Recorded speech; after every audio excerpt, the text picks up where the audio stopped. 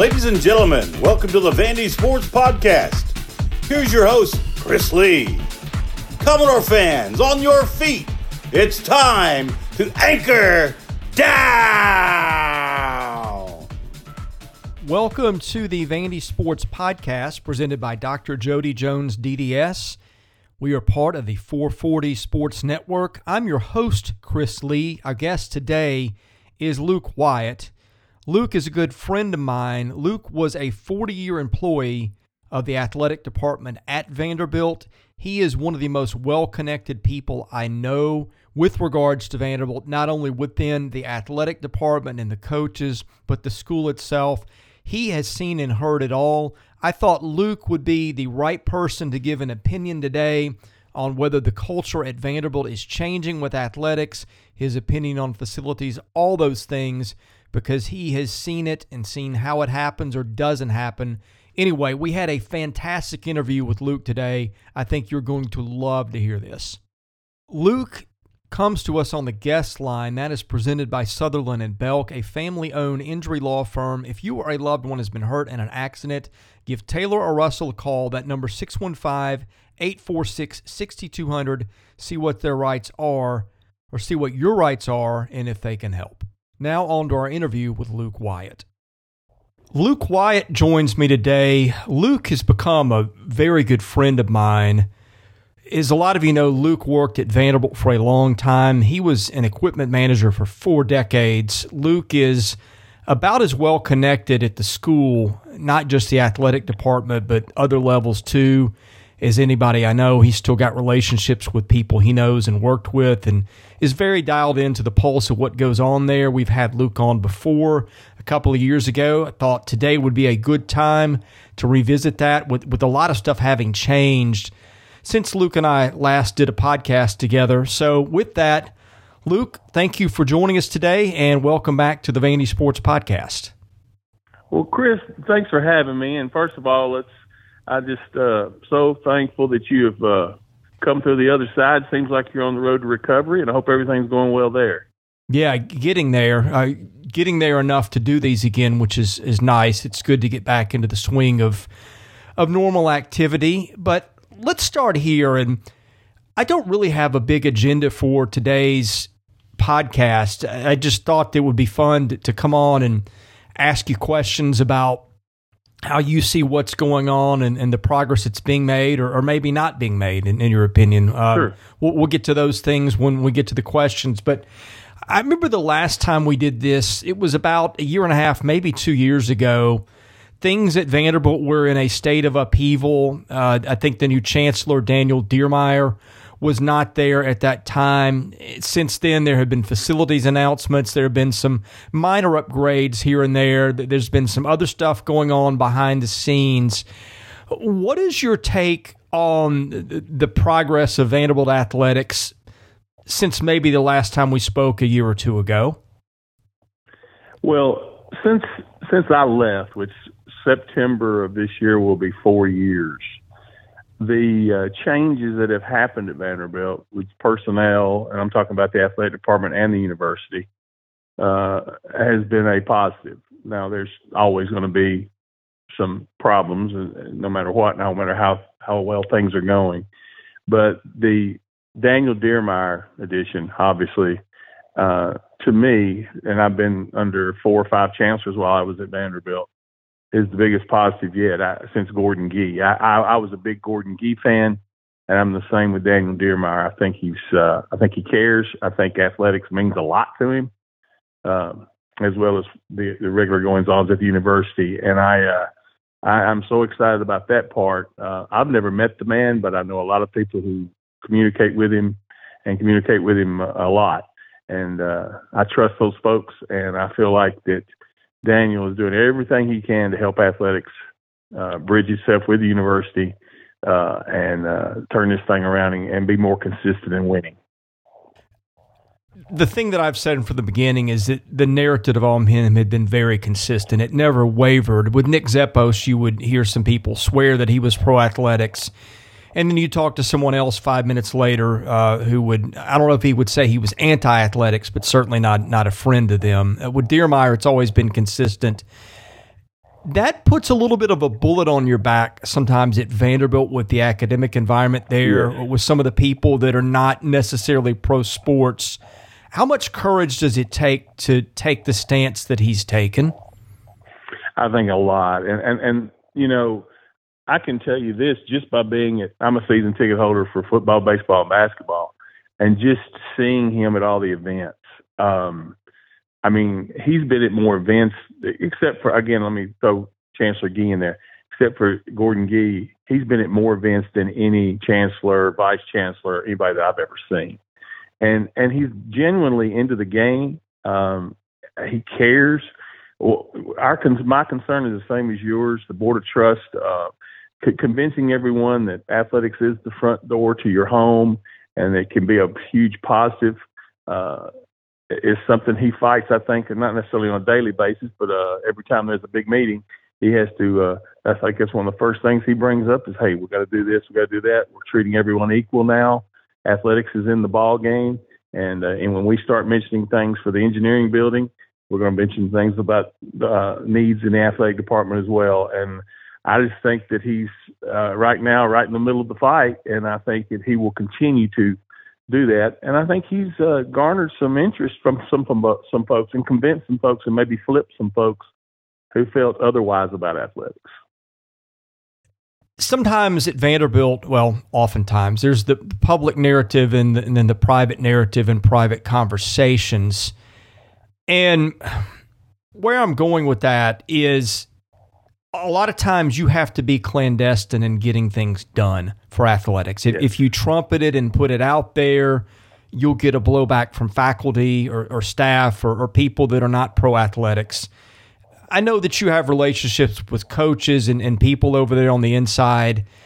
Behind the scenes, away from things that are out in the public narrative, how much support do you think he is giving the coaches? I think a lot. I think I want to stop short of calling it an open door policy, but at the same time, if he thinks they need to get to him and speak to him on a one-on-one basis, I think he feels good with it. He's positive with that. He's not he doesn't push back. He doesn't say, well, let's go through Candace or let's go through your administrator. He is very open to listening to them, and that's the thing that's so different. You know, a chancellor is a busy man, and athletics is just a part of his job. And I am so excited about what I hear from coaches and people that work in the department about how open he is to listening to ideas. And, you know, everyone, and you know, we sometimes forget this now that we're adding volleyball, that we're getting ready to have 16 sports there.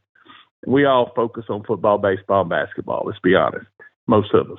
And that's where we fall short, because he is absolutely, whatever football needs, obviously he understands that that's got to happen. But let's just say the track program, the swimming program, whatever it may be, he's very interested in what they need as well. And that's different. That's very different from when I was there. I'm going to put you on the spot here a little bit, and if it's not a safe question for you to answer, then feel free to decline. But I don't know if you have examples that you can share with what he's done. Sometimes those are tricky because if you give a specific example, it burns a particular individual. But I'm just curious if you have anything that you can share of substance that might lend some color to the answer you just went through. Let me think of that while we talk about other things, because there is probably one or two. I just got to gather my thoughts on how I can go at that, how I can handle that, because I want to do it the right way. Let's keep that in the background. And then I can come to it. Well, and trust me, I've got plenty of things. We'll probably go about an hour today, but sure. Facilities, of course, we don't know all the specifics yet. I think that after talking with Candace Lee yesterday, at the media availability, which you can see the full transcript of that or the full video of that minus about the first 30 seconds when yours truly forgot to or thought he had hit the record button and had not. So my apologies there. You can see 98% of what she said. Okay. Some of it I gather is still being worked on and planned. They've got a timeline where things are still 2 or 3 years out from completion. So with that, they have some leeway to change this or that or consult a coach or sometimes, who knows, maybe technology even changes in a year or two and that affects things. But whatever the case, I got the feeling that they have a general idea. Well, obviously they do. They have released the blueprints, or not the blueprints, but the renderings and things like that right. that fans saw back last fall. You talk to people, I talk to people, your specifics. With that, what is your take on all that they are going to be building for football and basketball and other sports? Is that adequate? Where is it lacking? Is it not lacking? I'm just curious to hear what you think about what we know and maybe some insight on the parts that we don't. Well, I think there's a couple of things I want to speak about here. First of all, the standpoint of, I have someone close to me in my family who is an engineer, and he's a neutral observer. In other words, he doesn't care about athletics so much as Vanderbilt or whatever. So he could tell me from a standpoint of, okay, when we're getting to build something at Vanderbilt University, how does that work?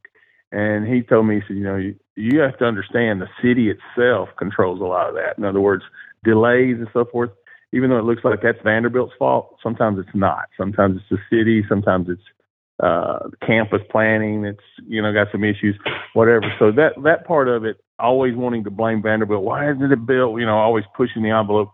Yeah, you said you're going to do it, but you're not doing it. There's always some reasons for that. And I know in the past there's been deception there. I don't think that's the case this time.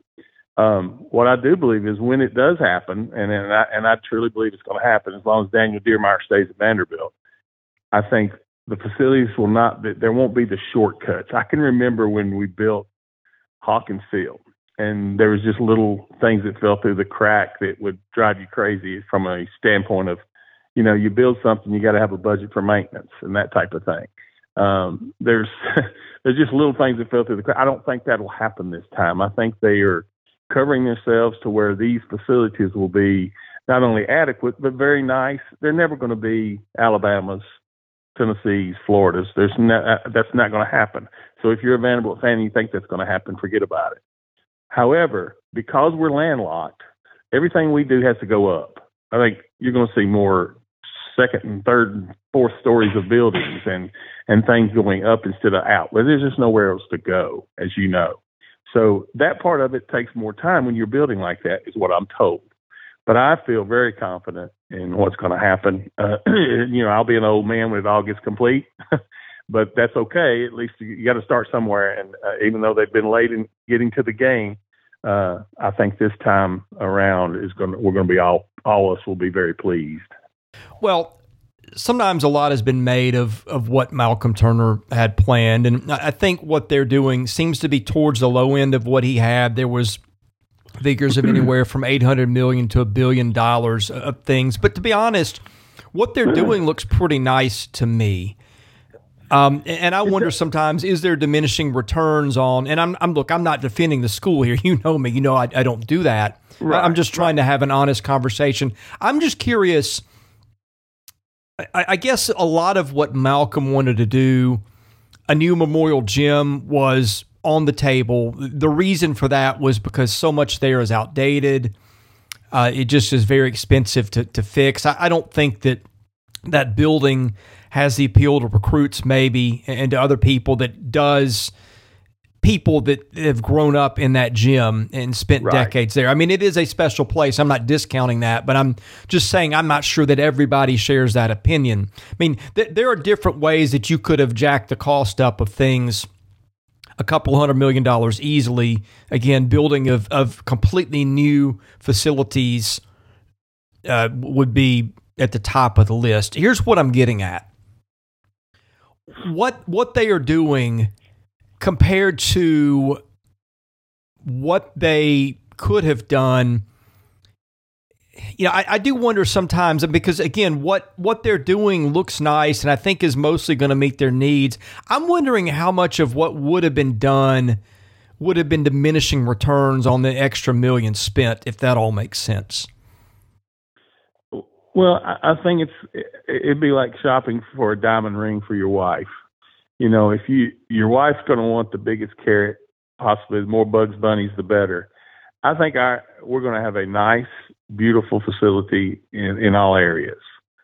But it being Kardashian diamond, so to speak. It's not going to do that. It's not going to be that.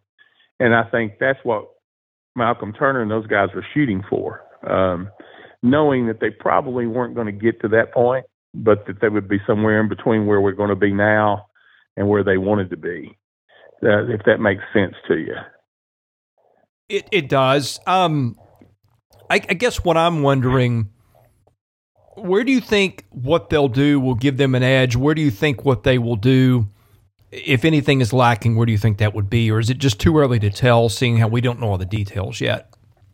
I think it's a little early to tell because there's going to be something that goes wrong. I don't care, and you'll hear it and you'll see it probably on your site. People are going to complain about, why did they do it this way? If they'd have flipped this, they'd have done that. They could have saved space by doing that. Everyone's going to have an opinion, and there's going to be something that probably is done that falls short of what it should be. And I'm expecting that. Now, whether that's in the basketball thing, the football, or something that's done for tennis, whatever it may be, something's not going to be exactly what it should be. But I feel like this. Again, I've been to every Southeastern Conference school.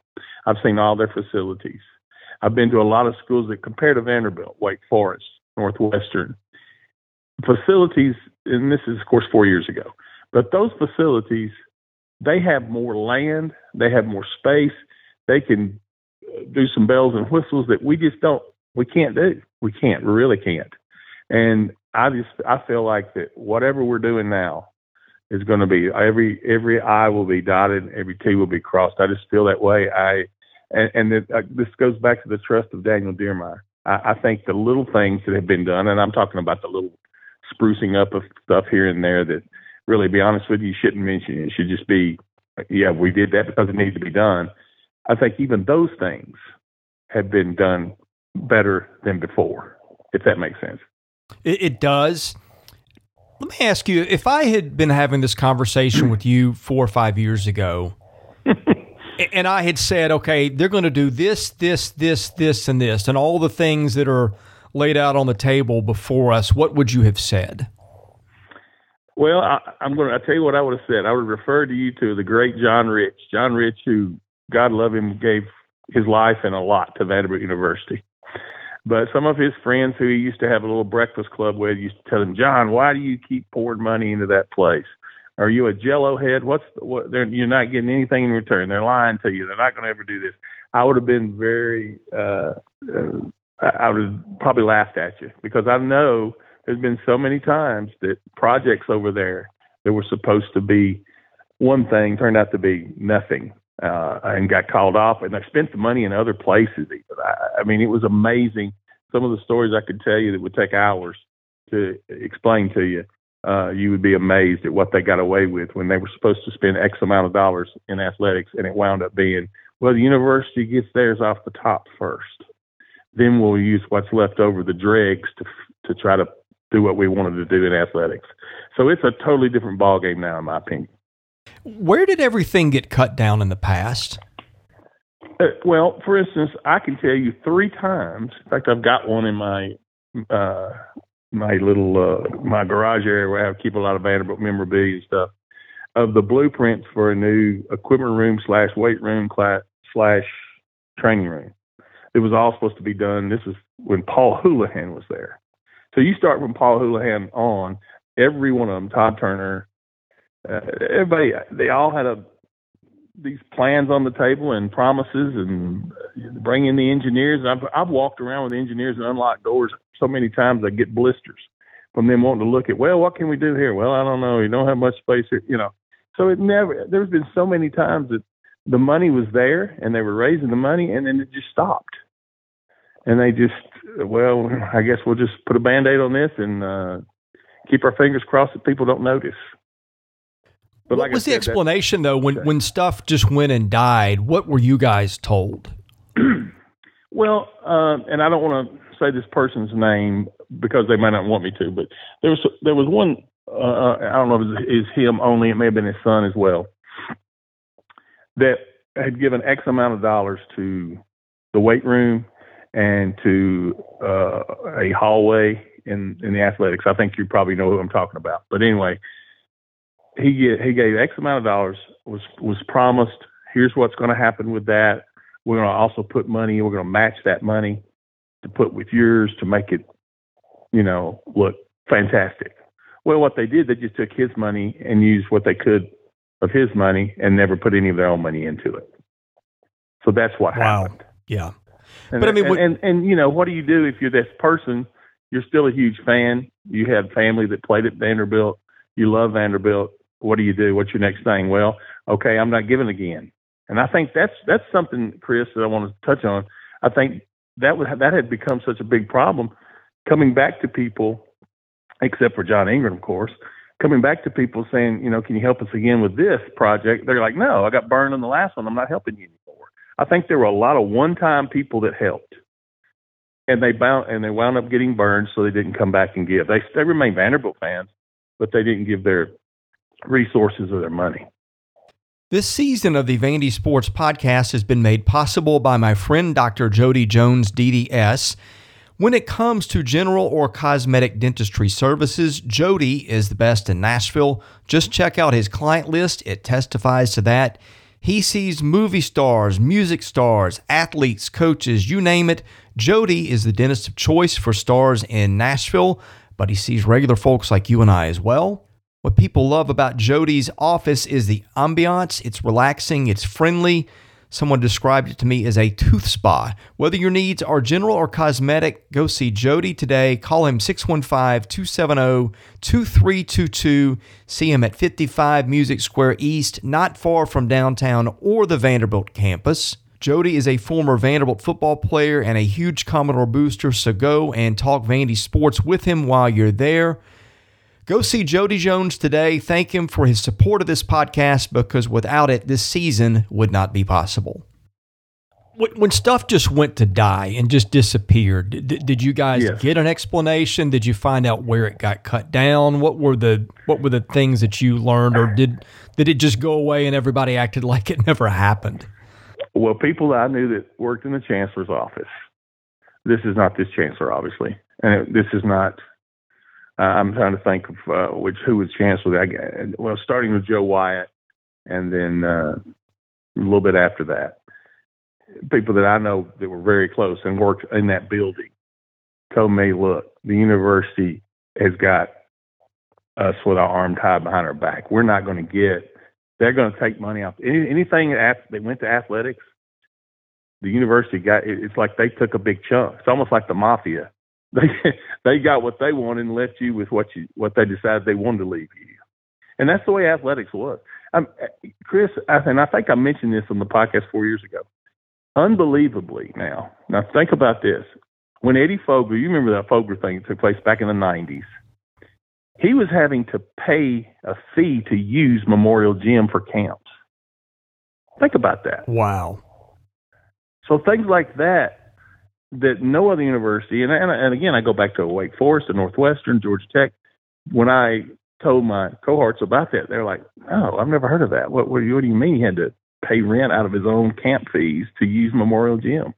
But it was true, and stuff like that went on. It was a lot of little things that added up to a big thing. That's what happened, and that's why we lost some good coaches along the way as well. I'm going to get back to the looking forward part, but I do think this is interesting just to realize the culture and what it's been and how it changes. Someone explained to me a couple of years back, because I could never make sense. I would get told stuff by people who would know this is going to happen, you can bank on it, and then 5 years later, nothing. And it just it was so frustrating covering this. And it obviously it makes you cynical after a while, because if you got half a brain, of course it does. But it was always explained to me this way, or not always. When I finally was able to make some connections of people that really knew what went on the inside and would talk. And I think the dam kind of burst when Turner was run off 2 years ago, or I guess almost 2.5 now. People just got really frustrated, and a lot of stuff started coming to me. I remember one person put it like this. It was like, it's not really like one person over there who's the bad guy with this. It's more like a culture that sort of sustained itself, and it's just, this is the way things are, and athletics is just not a big deal on the totem pole. And I'm sure I'm doing disservice to what was said at the time, but I think I've made my point. Was that your experience? It just was, it was a cultural thing rather than like one or two people that were always pulling the plug on stuff? Yes, and I can give you some small examples of that. In other words, I was sitting in a meeting, and I may have told this before, but if I had, you can stop me. I was sitting in a meeting one time, and this was before Coach Corbin got to Vanderbilt, and the baseball team was playing Florida, and if we swept or won two, I can't remember which, we would go to the SEC tournament, and if we didn't, we stayed at home, and the season was over. In that meeting, the comptroller at the time, that's what they called the position at the time, said, well, I hate to say it, but I sure hope we don't win this weekend. We just don't have any money to send the team to, we're going to have to take a deficit to send the baseball team to Hoover. I mean, that's a very small budget item.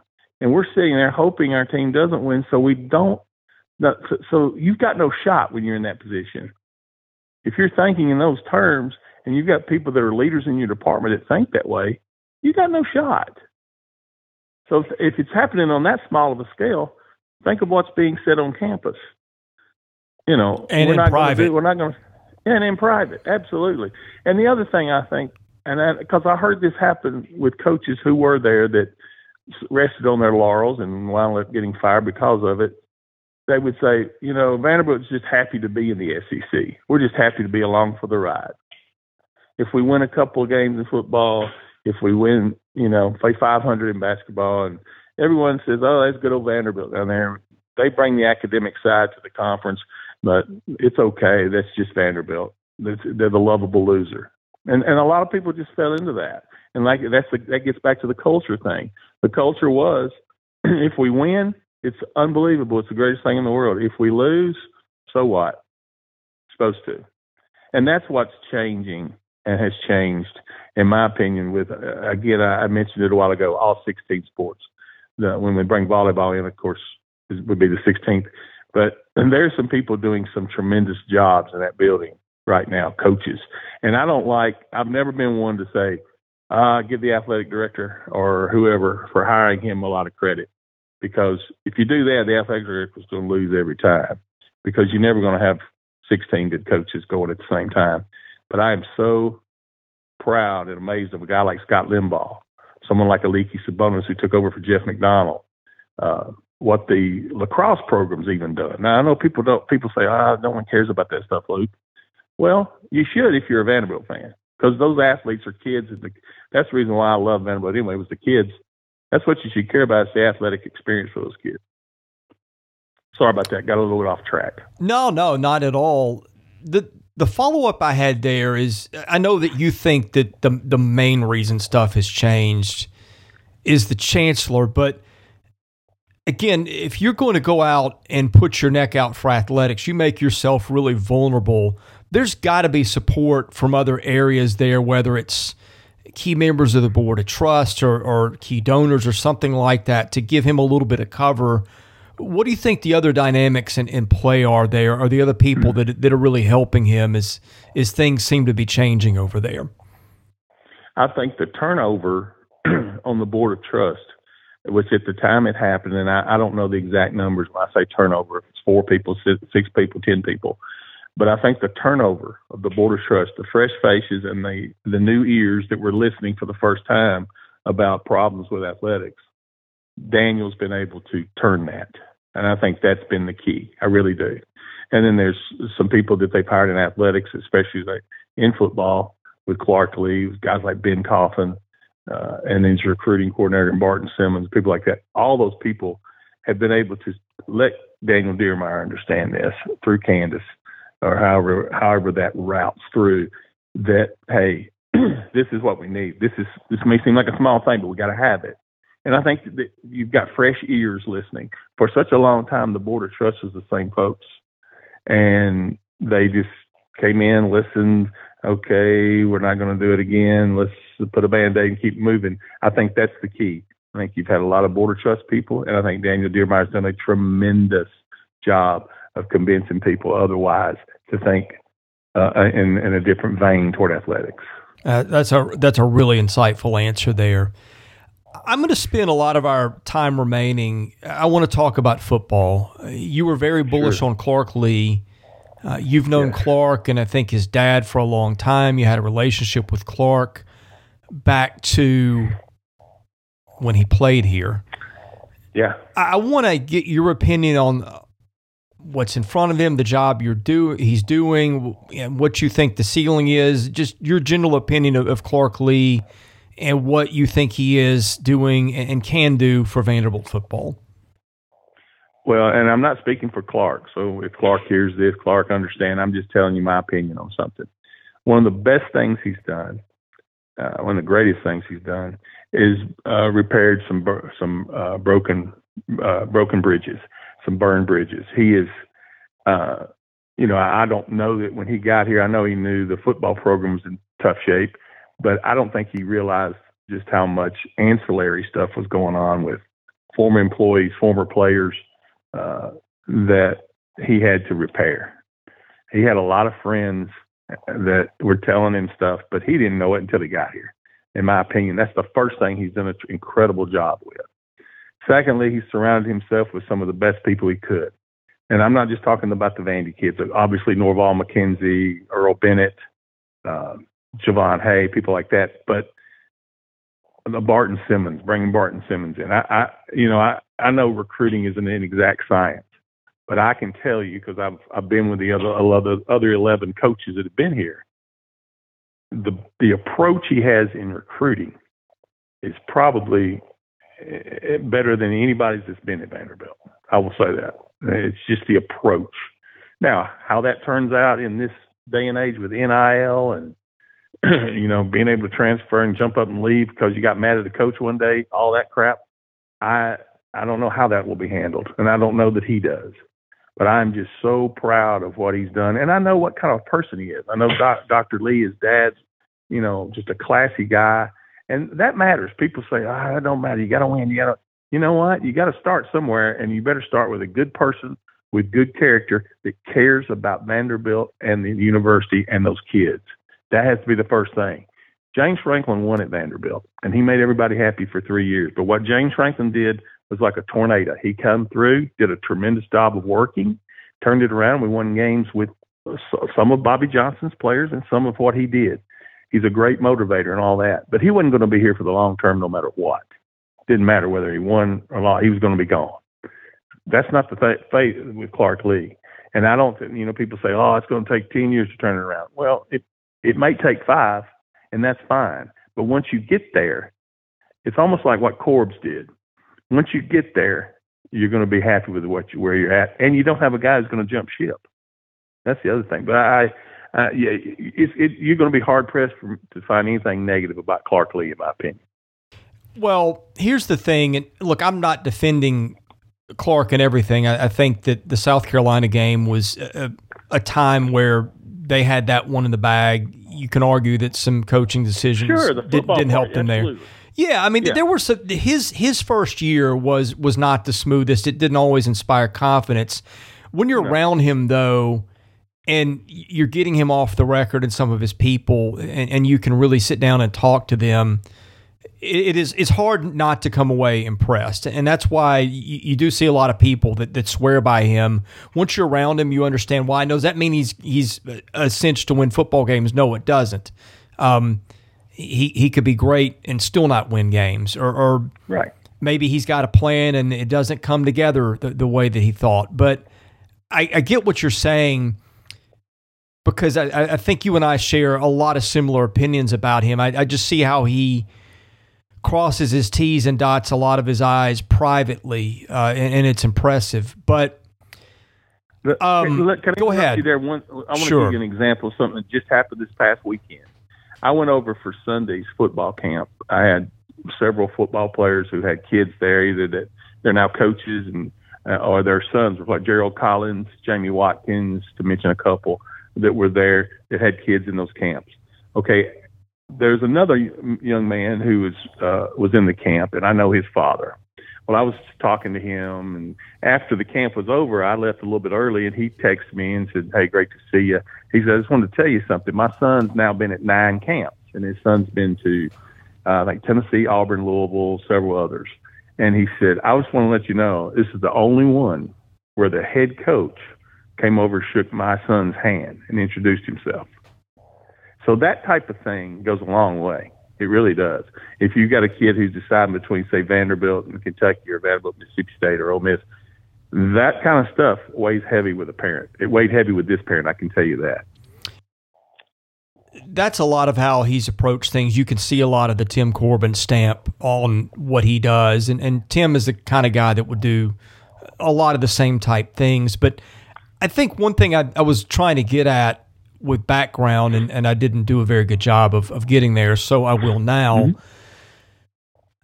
I just remember 2019 and 2020 was so chaotic for those players. And some of it was COVID, but most of it wasn't. I just think the support systems for football players, I think that the way that players got looked down upon as athletes, and I remember warning about this in 2019 and 2020, and some people thought I was exaggerating, but you can see the product on the field. And now the other thing that you can see, you look at their APR and graduation rates and things, and they released those a few weeks ago. I mean, it's a mile from where it used to be. And I just think that a lot of the kids there, and I can't speak for everybody, and this is making a generalization, and maybe it applies for some and maybe not others. I think those kids got just so beaten down with everything working against them, especially with the internal workings at the school. I know people talk about the value of that degree and everything. I just think a lot of those kids said, screw it, it's just not worth being here anymore. And that's the culture part where he's really had to do a lot of work to pick up pieces. And I don't think there's any way that he could have known what he was up against when he came in, because there just were some things there that was so bizarre and poorly managed or handled that you would never conceived in your mind that something would be an issue. It's like a thing when a part on your car goes wrong. You're like, I didn't know that part to check it to see if it needed fixing, that kind of thing. That's the best analogy I can come with on the spur of the moment. But I just think that he walked into such a spectacular dumpster fire. A, it was going to be incredibly difficult to change things right away, and B, you just couldn't anticipate a lot of it. And by the way, some of that's on Derek Mason, but a lot of it was not. Right. And let me say this. I agree with you 100%. And I go back to the 40 years that I was at Vanderbilt. I go back to when I was running balls for Fred Panko, Steve Sloan. There was a time when Vanderbilt didn't win an SEC game. The stretch kind of like we've been in right now. There was a time from 76 to, I think, 80 where we didn't win an SEC game. Back then, you only played 6. Either way, we were 2-10, 1-10, 2-9 the whole time. Those times weren't near as bad culture-wise as it was in 2019-20.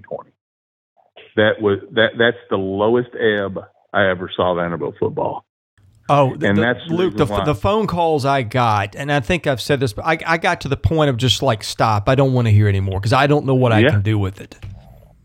Oh, some of it was, let's just say, in my opinion, criminal.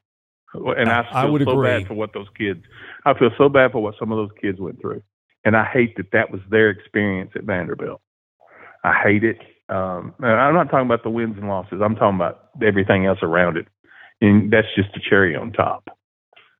It was. Yeah, I'm trying to erase it from my memory already. Recruiting. You've talked about his approach. You think it's the right one for them. Why is that? I just think you have to have a different, people say, well, you got to jump in, you got to go. We're not going to be, and this is everyone's fear, is that we just get cherry picked. Similar, like whatever happened with Tyler Steen. I don't know the details of it, but, now he's at Alabama or whatever. You got a guy starting left tackle for you. Alabama sees him as a starting guard, and they come cherry pick you. Okay, well, here's what you have to do at Vanderbilt in football, in my opinion, right now in today's climate. You got to find those kids, and I'll bring it up again Sunday when I was at the camp. Gerald Collins' son, who was at the camp, and Gerald said to me, "Luke, my son's going to go out. Let's say he likes Vanderbilt. Say it's where he winds up. He's not going to worry about all that other crap, the NIL stuff. He's going to worry about school, being the best football player he can be, and all that other stuff will come if he's good enough." Well, that's the kind of parent and athlete that Vanderbilt has to have. It's not going to do you any good if you bring in a 5-star kid that, or a 4-star kid that thinks he's better than the program, and then you'll have him for a year and then he'll leave. That's why I think their approach with signing, and the star system doesn't mean as much to me as it does, say, anybody that's really into recruiting. I just look at, okay, what's his situation at home? What kind of kid is he? Does he really value an education?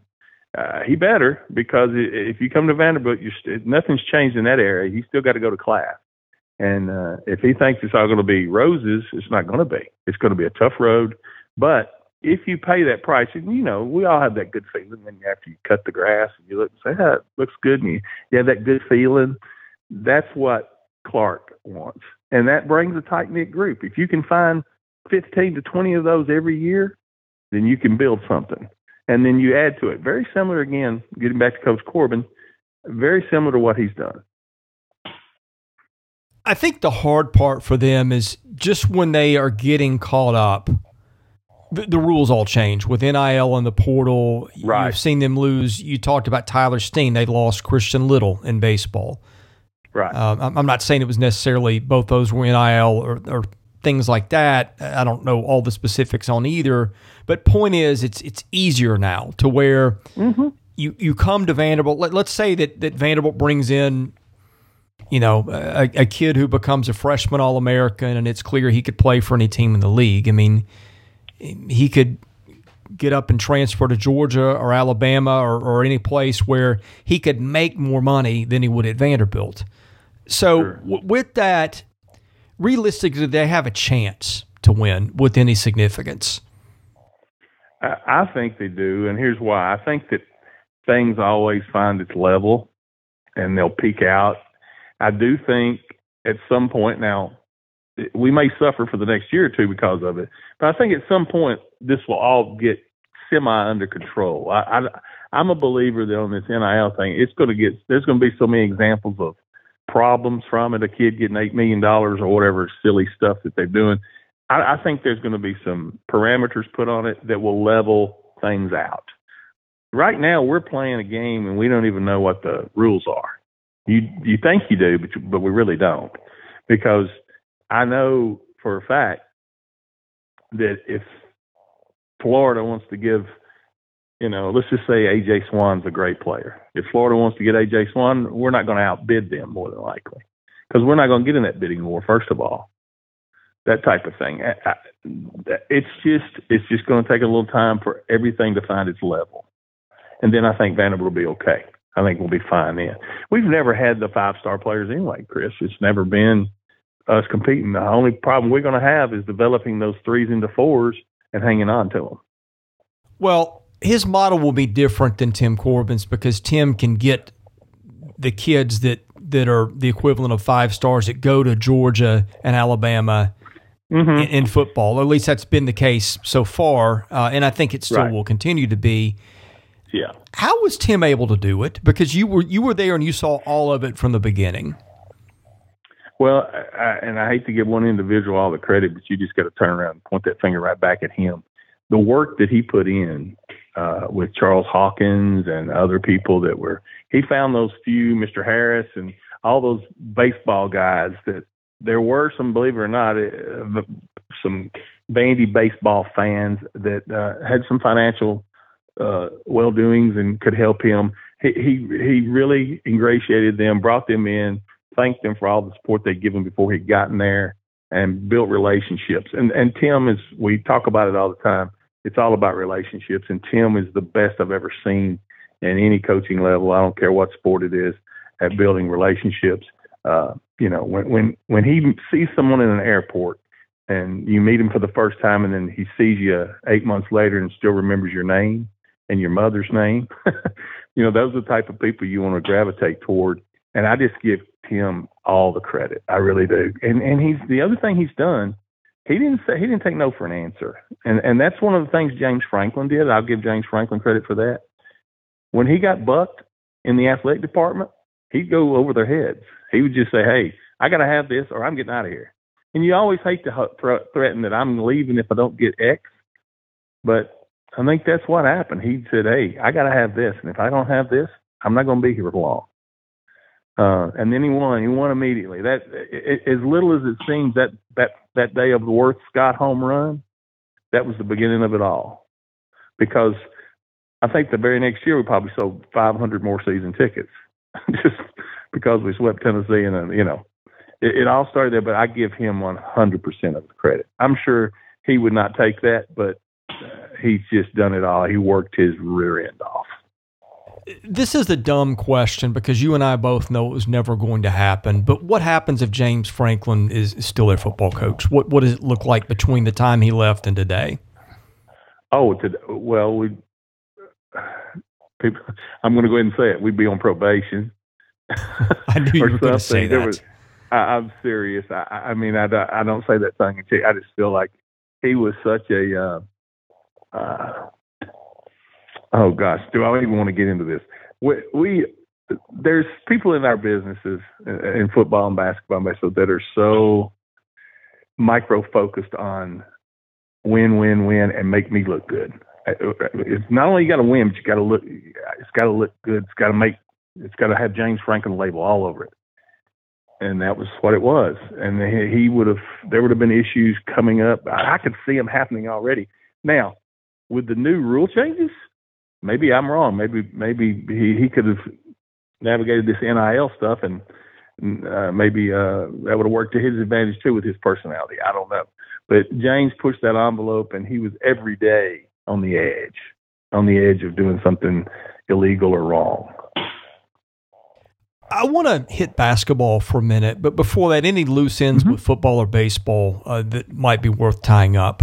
No, just like I mentioned earlier, there's always those other sports too that we'd never bring attention to that I'd like to bring attention to before we get out there, if you don't mind. At the end of this, I just want to kind of talk about some people in that department that are doing a tremendous job and don't even get a pat on the back much. You bet. Well, remind me to do that at the end. Sure. I want to ask you about hoops. Sure.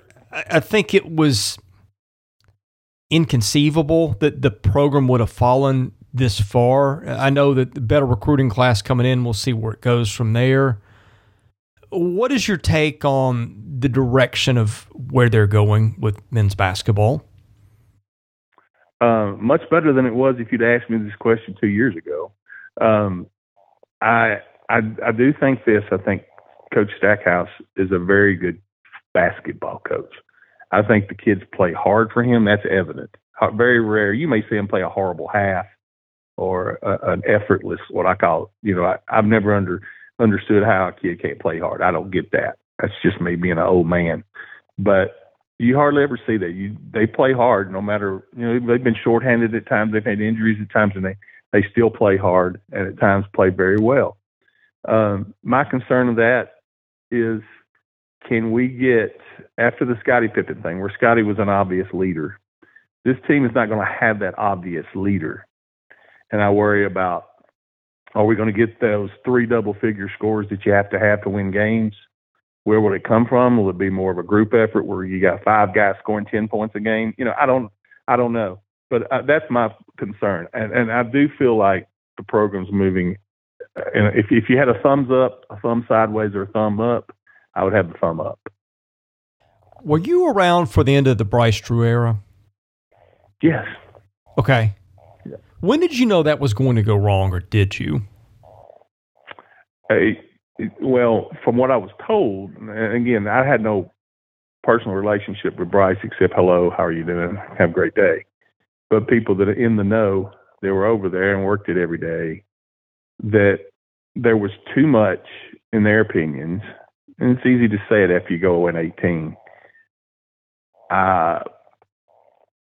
a high schoolish approach. And I don't mean that to be mean or demeaning.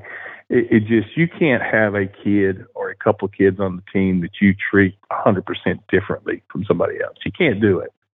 You can't get playing time just because someone was supposed to be a great player. The other kids will quit on you so quick and make your head spin. And I think a lot of that happened.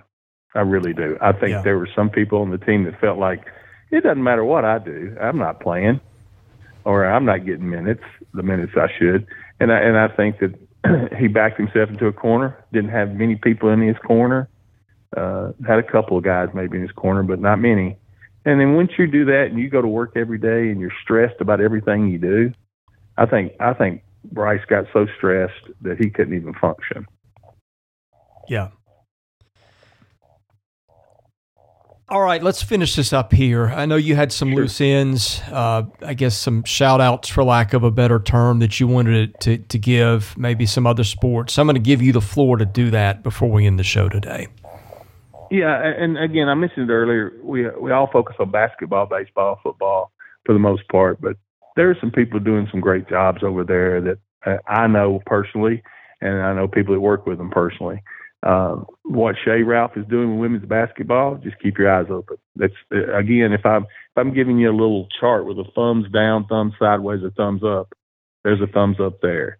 There's a thumbs up, obviously, in golf. I'm sure you even followed some, even though you're going through a lot. What that golf program has done in the last 4 or 5 years is amazing. You know, they haven't won the national title. They've been around the doorstep. But what Scott and Gator Todd do, Scott Limbaugh and Gator Todd do with that men's program, tremendous. The hours they put in, the work they put in, and they have the best golfer in the country, in my opinion, that kid, Gordon Sargent. Women's golf as well, with Greg Allen and Berger. All these are thumbs up. So, you know, when we look at the football situation, it is what it is right now. But there of those other sports, there's so many people doing a great job. Lacrosse, soccer is going to be consistently good. They had a down year last year, but they're going to be consistently do a great job. I just wish, and I hope that everyone understands, we should celebrate those guys as well, even when we're focusing on the bigger sports or larger sports, whatever you want to call it, revenue sports. And give those folks credit because they're working just as hard. They really are. Hey, Luke, had a phenomenal time doing this with you. I think it was very insightful. Thanks for joining us, and maybe we'll find occasion to do one of these again. I'd love to, Chris, and I'm so happy for you that you're on your way back to 100% good health, and anything I can ever do for you, let me know, and let's go to lunch real soon. Thank you, my friend. We'll get there. See you, buddy.